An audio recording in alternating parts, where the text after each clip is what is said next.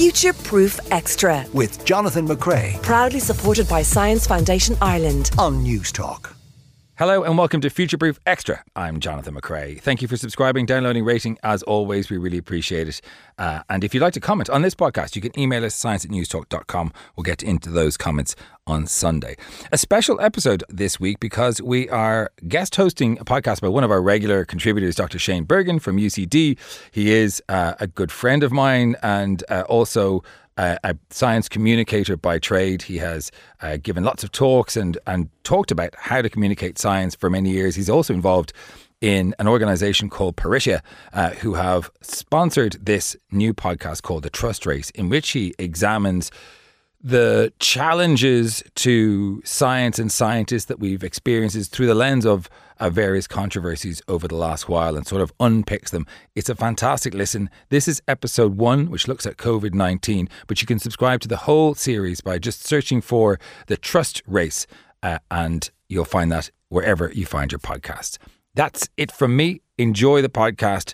I'll see you in the next episode.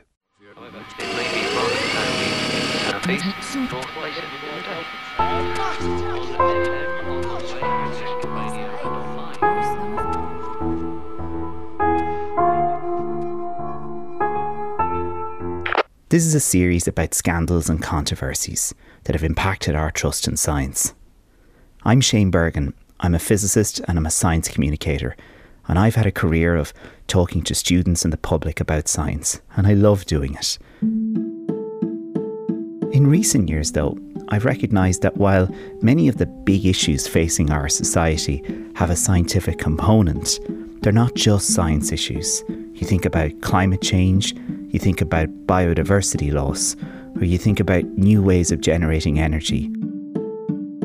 All of these things have a scientific component, but they're not just about science. They're socio-scientific. They involve people. They involve people because people have to act on those issues. They have to trust the scientist. They have to believe what the expert is saying. And that's complex. In this series, we'll explore 6 different controversies in science. 6 times where a scandal has happened. My hope is that if we can better understand when trust is broken, or experts are not believed, or experts are not acting in the best interests of the public, that we can learn how to better approach socio-scientific issues for the future.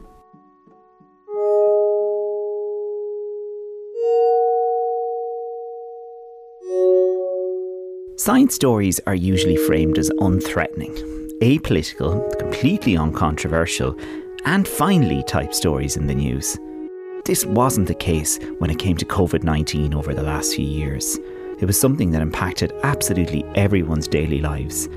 And we all became familiar with immunologists. We became familiar with terms like antibodies and T cells and other things that scientists would normally be speaking about. And of course, at the start, we were all very interested in masks, where to get them, how to wear them, should we wear them, did they work, etc. And of course, what made it interesting from a science communication point of view was that the science wasn't completely settled on masks at the start. It wasn't clear around how they would work and whether they would work. And so I was curious to see how journalists covered this evolving story during COVID. And I spoke to one in particular, a guy called Alec Jha at The Economist, whose coverage I thought was absolutely excellent right throughout COVID. For a long time, science journalists have always been the people who do the good news stories in newsrooms. As in, there's a new star discovered, or a new cure for cancer, or some amazing thing about the world we're finding out. And it's generally speaking the good news stuff, and it's the stuff that makes you feel better. But underneath all of that, what we've been really doing is trying to understand how to read scientific papers, work out what's true very quickly, build up contacts with people who spend their entire lives looking at just one molecule in a cell, so that we know who to trust. And when COVID came along in February, March 2020, it's presented initially as just any other story, as a science story. Here's some case studies of a bizarre new condition, the disease that was coming out of China. And so, we covered it in this sort of skeptical way that we always cover stories, which is that this could be potentially dangerous, but, no need for panic. And we're going to look for scientists to tell us what's happening, and we need to make sure that we're speaking to the right scientists. And as the story became much, much more serious and important, what we found ourselves doing as science journalists every single day was becoming a core part of the newsroom. Now to growing concerns about the deadly coronavirus officially hitting the U.S. Here's what we know. A Washington state resident fell ill after returning from Wuhan, China, where the outbreak began. Officials now say more than 400 people have been sickened and 9 people have died. The World Health Organization has officially called it COVID-19. Co for corona, Vi for virus, D for disease, and 19 because it started last year. One person with coronavirus in King County, Washington State, has died. This now makes the first coronavirus death confirmed in the U.S. A woman in her 70s has become the first person with coronavirus to die in the UK. The number of people infected in the UK has jumped again to 116. What we found ourselves doing as science journalists every single day was becoming a core part of the newsroom in terms of advising which stories we should be covering, explaining things to people, things like what virology was, what immunology was, how tests are made for different for viruses. How do you what statistics mean? When someone says that a test shows you've got this condition or that condition, what does that actually mean in terms of the statistics? Things that we don't normally have to explain to people, but partly because these things were all important for public health, but also because people had a lot of time to sort of read and understand detail in science stories that we normally would skip over. And so we were writing stories every single day, twice a day, to just help people to understand this very complex, changing world that was suddenly around them, and it was like being in the trenches. I mean, it sounds like an exaggeration to say that, but every single day we were writing that, whilst also, by the way, can I just say, also living the conditions.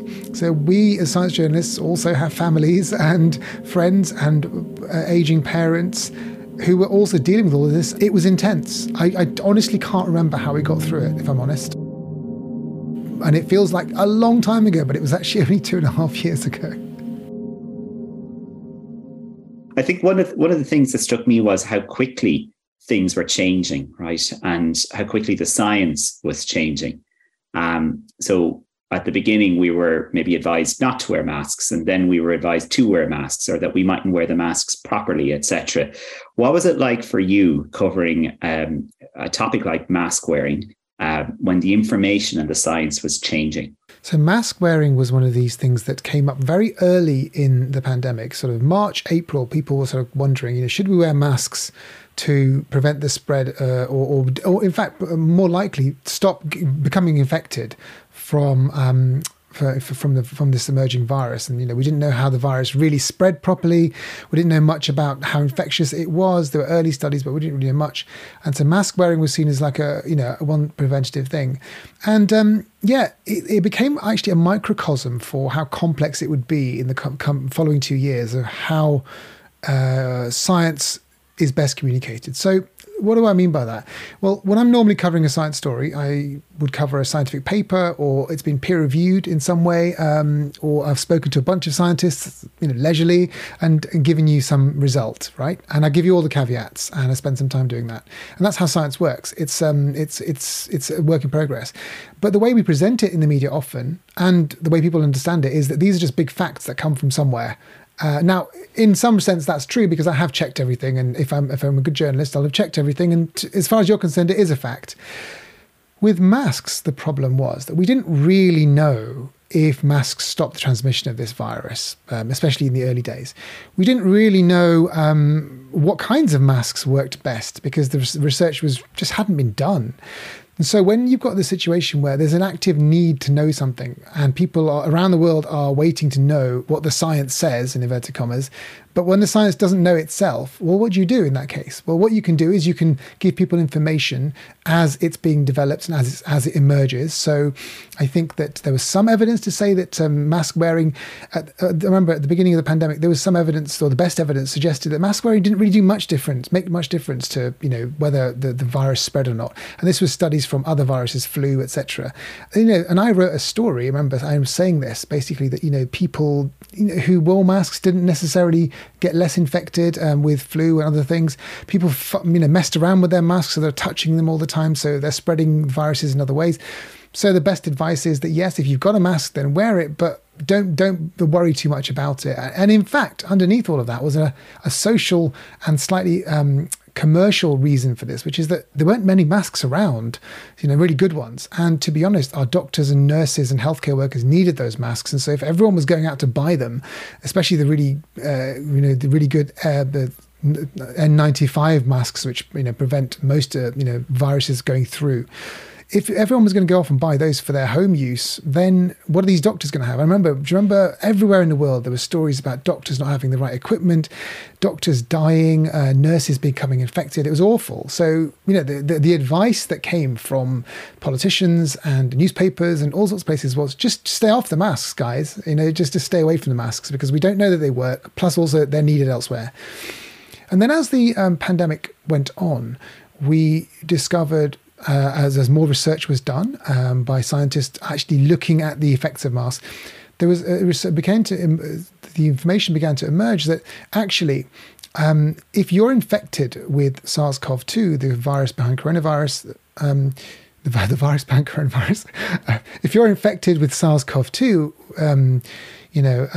then if you wore a mask, then you're much less likely to transmit it to someone else and so that's a really useful thing to do with a mask.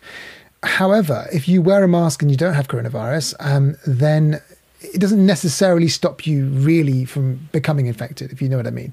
So the sort of narrative around masks changed, which is that if you think you're infected or you've been exposed, then you should wear a mask to stop infecting others. So I'm wearing a mask to protect you and you're wearing a mask to protect me. I'm not protecting myself by wearing a mask. That's a bit more complicated, right? But that's emerging research. And so then obviously people were confused by it. There were all sorts of bad actors, can I say, that decided that masks were a tool to oppress people. This also happened with vaccines a year later. And so as a science communication person, you kind of have to think to yourself, well, what is the truth? Well, the truth is a bit complicated. The truth is that there aren't many masks. We're not sure if they really protect the people wearing them, but they certainly protect other people if you wear them. There's some element of control or government intervention that people don't like. So all these factors sort of combined together. There is no truth about whether masks are good or not. The fact is that some people will take this information seriously, some people won't. So what do you do? What kind of rules do you have? And I think that what we saw with masks is a really good example of what is true with all science, which is that knowledge emerges over a long period of time. It stumbles into the wrong directions at some point, but eventually it gets to a point where we kind of know what it is. It takes a lot of time. And with masks in COVID, we tried to get information out of that sort of pipeline of normal science operation. We tried to get information at too early a stage because we needed it and it was imperfect and things had to change. And I guess, as a science journalist, you as a scientist, Shane, the science often gets things wrong, but it self-corrects eventually. But it self-corrects sometimes at a stage where it's too late for the information to be useful. So we saw all of the sort of guts of how science was made and the problems with interpreting all the guts along the way. We know now that masks work, and we know how they work. COVID-19 is spread through tiny droplets. People with COVID exhale those in their breath when they cough, sneeze, talk, sing, or just breathe. And masks work by reducing the emission of those droplets from your breath. It's source control. Masks also help others by reducing the inhalation of droplets. So if you have COVID, masks slow spread. And if you don't have COVID, masks help to lower the risk of you catching it. Masks are just physical barriers. The material that they're made from is really important. And of course, the where you wear them is also important too. Things like astronomy, dinosaurs, all of that sort of stuff is fascinating to the public, and long may it be. But really, politically, it's not that important to anyone. So everyone agrees and they can be wowed by it. But anything that comes close to the human body, health or freedom in some way, the virus, pandemic and lockdowns and stuff, of course, everyone has an opinion and everyone has a view because it matters to them much more, matters to their lives. So the way I approach it is to be So the way I approach it as a journalist is the way I approach any story, actually, which is that you need to survey the field of information in front of you, right? And that means taking into account, for example, what a scientist says, but also what the person who disagrees with that scientist says. And then you have to, I think you have to just be fair with the weight. You have to weight the information. So that means you have to be fair. And what I mean by that is not being objective. I don't think it's possible to be objective, even with science. Even if scientists think you can be objective, it's not possible because everyone has a view and a vested interest of some sort. But to be fair, so take climate change, for example, which is another sort of slow motion crisis happening right now. Just because one person tells me that they don't believe CO2 causes warming in the atmosphere, yeah, sure, I'll listen, but I'm not going to take it as seriously as 100 scientists who say the opposite. So the fair way to cover that is to not cover the crank and or the person who disagrees, and to base the reporting on the 100. So it's not only my job to transmit information to readers; it's to transmit the likelihood of that information being correct. But I'm not going to tell you what to think. Also, the way I also often will cover science stories is that I will take a scientific paper or finding and ask lots of people who don't know each other what they think of the same thing, who are credible in some way, whether that's because of their institution or what they published before. So, you do this, of course, in science itself, as it's called peer review, and I kind of do the same thing. I check. I'm constantly questioning myself, checking myself to make sure that I've not missed anything. And then there are levels of editing at work as well. Where I work, there are fact checkers and there are editors who will constantly pick holes in your argument. Not because they don't like you, or maybe that's true, but I mean, but the idea is that just can we make this argument as bulletproof as possible, this information, because it's going to be used by our readers in some way. And so at the end of that process, what I think you can do is you can say, I'm confident that this is a fair picture of what is happening in this particular field of science or anything else. And then, of course, if you get it wrong, the follow-up should be to correct it. That's how you know that you're someone who cares about the truth. So it's a process. It doesn't stop with the publication. Getting something wrong and correcting it properly and acknowledging your errors is just as important. I think that's the only way you can build trust as a journalist. As Alec explained, advice on masks changed, and that change led to uncertainty and, for many people, confusion. But I want to know, did this uncertainty open the door to people who wanted to take advantage of that situation? When it comes to understanding issues of trust in science, philosophers can provide insight. So I spoke to philosopher Heather Douglas for some US context. Yeah, so I think it was a really horrible perfect storm of a couple of different things.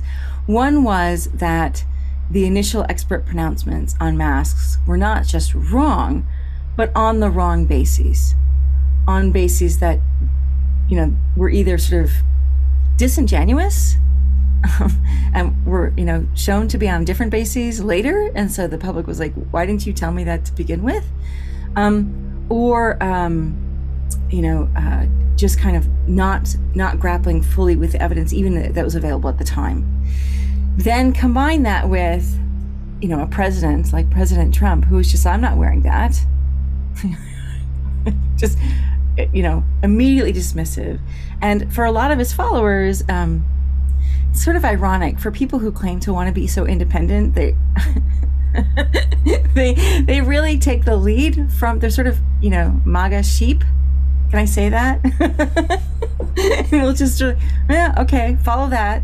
President Trump hoped to watch SpaceX make history in Florida today, but instead he was confronted with the historic and tragic milestone of 100,000 dead Americans on his watch, more than the total number of U.S. deaths in all wars since World War II, and a far greater death toll than the president predicted just last month. It looks like we'll be at about a 60,000 mark. Even though his own administration recommends Americans wear face coverings to keep the virus from spreading, the president is increasingly mocking those who do, calling it politically correct. That's right. Well, President Trump, as you said, is on his way to a campaign speech in New Hampshire right now. Just a short while ago, moments before his speech was about to begin, event organizers asked people in the crowd to put on a mask, and get this, people in the crowd started booing. Ladies and gentlemen, in accordance with New Hampshire Executive Order 63, please wear your masks.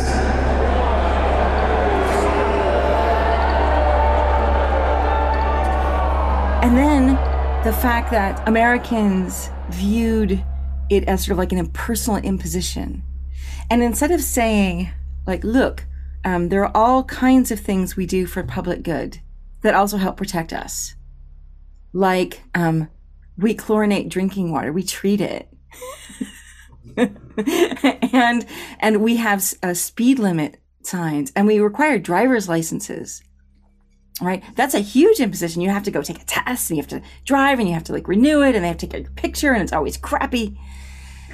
We require this both, you know, for personal protection. You don't get to drive until you do it competently, and also for public safety.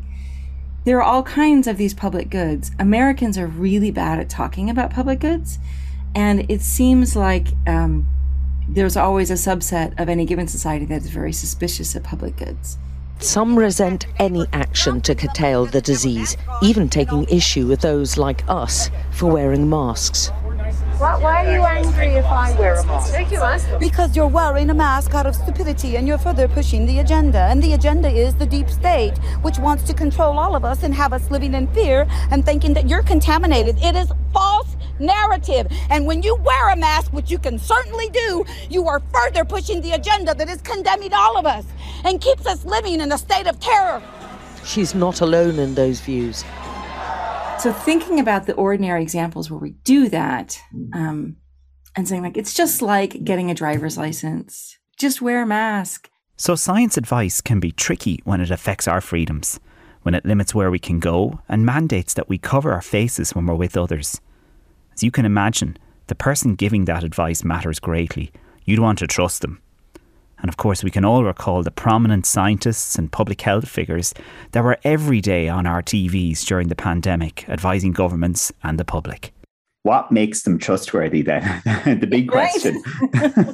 Right. So you want your expert to be trustworthy, not just trusted. And what makes someone trustworthy, in my view, is a combination of different attributes. One is that they have expertise. And there are different kinds of expertise. Some kinds of expertise we can just assess on how successful they are at doing things. Like a really good expert car mechanic fixes the car.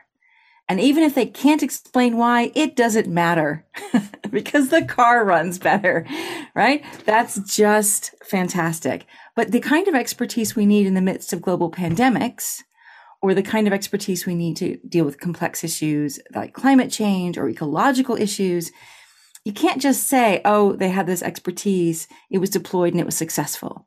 They're dealing with systems where there are a ton of confounders.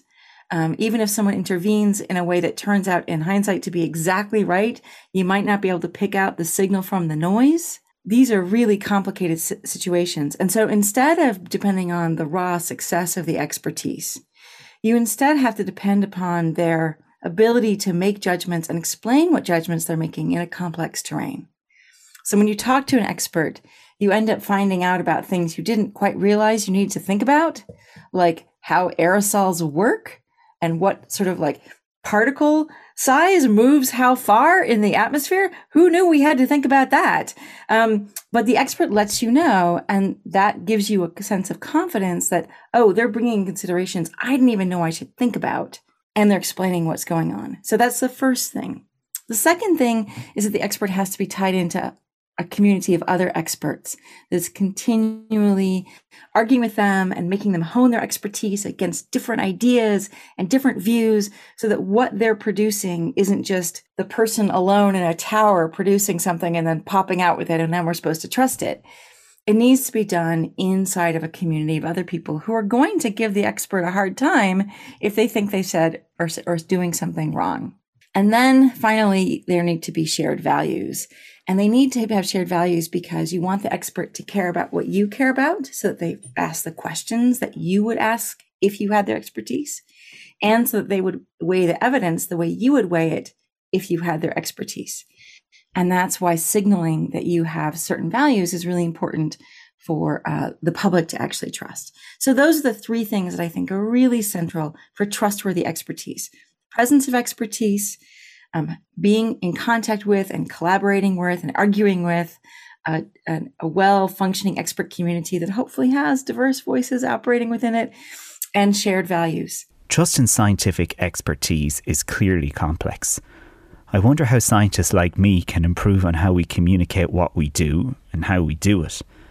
If science communication is going to be more than just attracting attention to our papers and our grants, we might have to do things a little differently. How might we operate in a more fluid space where the science on something is changing? You mentioned, you brought me back to that stage of the pandemic where we were all trying to figure out through listening to experts as how the virus worked. And the advice on mask wearing in Ireland, where I live, changed, from the early stages of, well, we're not sure if it makes a big difference, you might not wear it correctly, etc. And then it settled down, but in that space, there was some disagreement, and it was legitimate disagreement. Do you think that in any way led to the situation where masks became contentious, or was that something completely different? I think it fed into it, but I think in particular, the reasons for why experts didn't advocate for the public to wear masks initially were not that concerned with the good of the public. So there are things like, we don't trust you to actually wear it properly.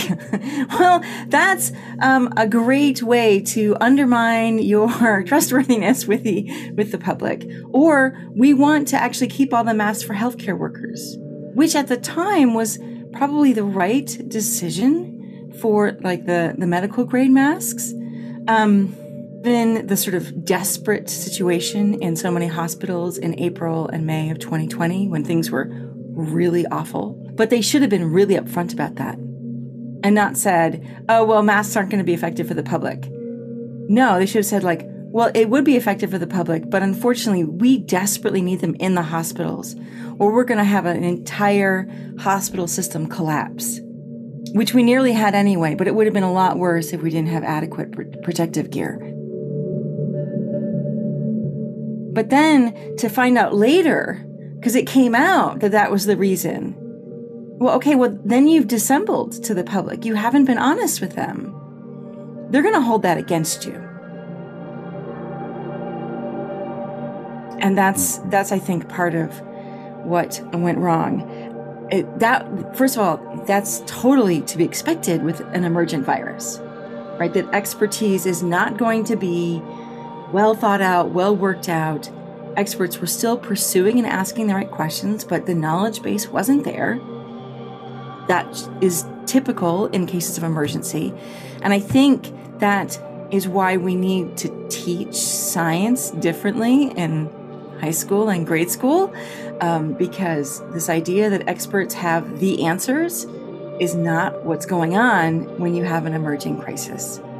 Experts make the best informed judgments you could make. They still might not have crucial pieces of information available to them. They're going to get them before anyone else, right? And they did with coronavirus, but they don't have it in hand. And so that we still need to trust experts even when the expertise isn't, as complete as we'd like it to be, as finished as we'd like it to be, is really important. And understanding science as a process that is, in some sense, always unfinished, but especially when something new is on the table, is really important for understanding what the nature of expertise is in these contexts. Yeah, I think there are lots of things we can learn for complex future science communication. Well, a couple of things that come to the top of my head. We found that people really enjoyed data. They enjoyed information, dashboards. They were accessing them all the time. I mean, of course, there's a particular public health need in 2021 and 2022, but actually, people used it, and they used it for all of their whatever they wanted to use it for. And with climate change, there's not huge amounts of collected data out there. For example, if you want to know how much energy the world uses accurately, it's actually very hard to get that information. But it's really important information if you want to set public policy in a city or a country or anything like that. The data exists actually, but it's just hidden behind paywalls and people won't let you have it.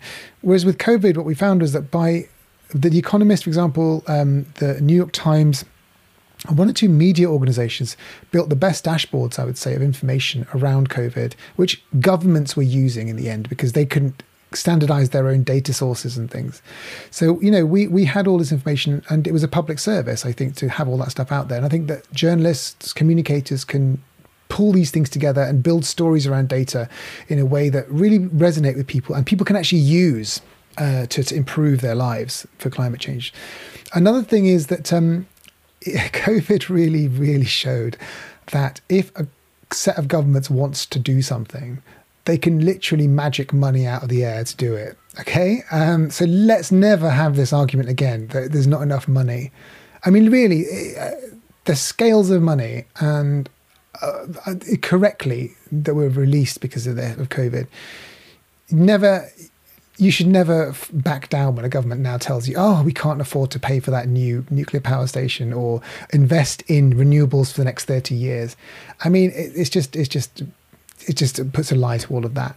I think that also complexity itself, people are interested in details in a way that I think perhaps newsrooms hadn't appreciated before. Like I said, we wrote lots of stories, did lots of podcasts that really went into the weeds of bits of science or bits of economics or other things that you kind of don't normally get a chance to explain because you don't have the space. But people really, really responded well to it. They wanted to learn. They wanted to be educated. And I think that, in this world of social media and false information flying around everywhere, I mean, what it shows to me is that perhaps there's a group of people, and, we don't want to just serve those people, we want to serve everyone, but there is a group of people that will spend the time, if you give the information to them in a sort of meaningful way, that will use that information, and they will want detail and more complexity and more transparency. And I think that that's also a promising thing that I've learned from COVID.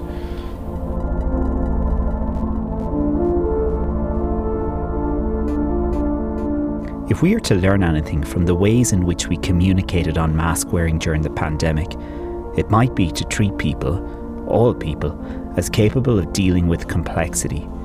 To recognise that people are eager to learn about things like COVID that matter greatly to them. That the body of experts giving advice might be more explicit about the processes that are informing their expert positions, and that they might not be afraid to talk about the limits of their knowledge, and we might not be afraid to hear them. When it came to wearing masks during COVID, there were a multitude of expert and non-expert voices speaking loudly. On top of that, scientists were figuring out the science in real time, and the advice kept changing. In complex spaces like this, where the public are continuously figuring out who to believe, proxies like Alec and other quality journalists really show their value to society. In the next episode, we're going to explore the HIV/AIDS crisis and the failures of science policymakers. The Trust Race is supported by Peritia, an EU-funded project investigating public trust and expertise. Grant number 870883. This series is produced by Sean and Morris, and you can find me on Twitter at Shane D. Bergin.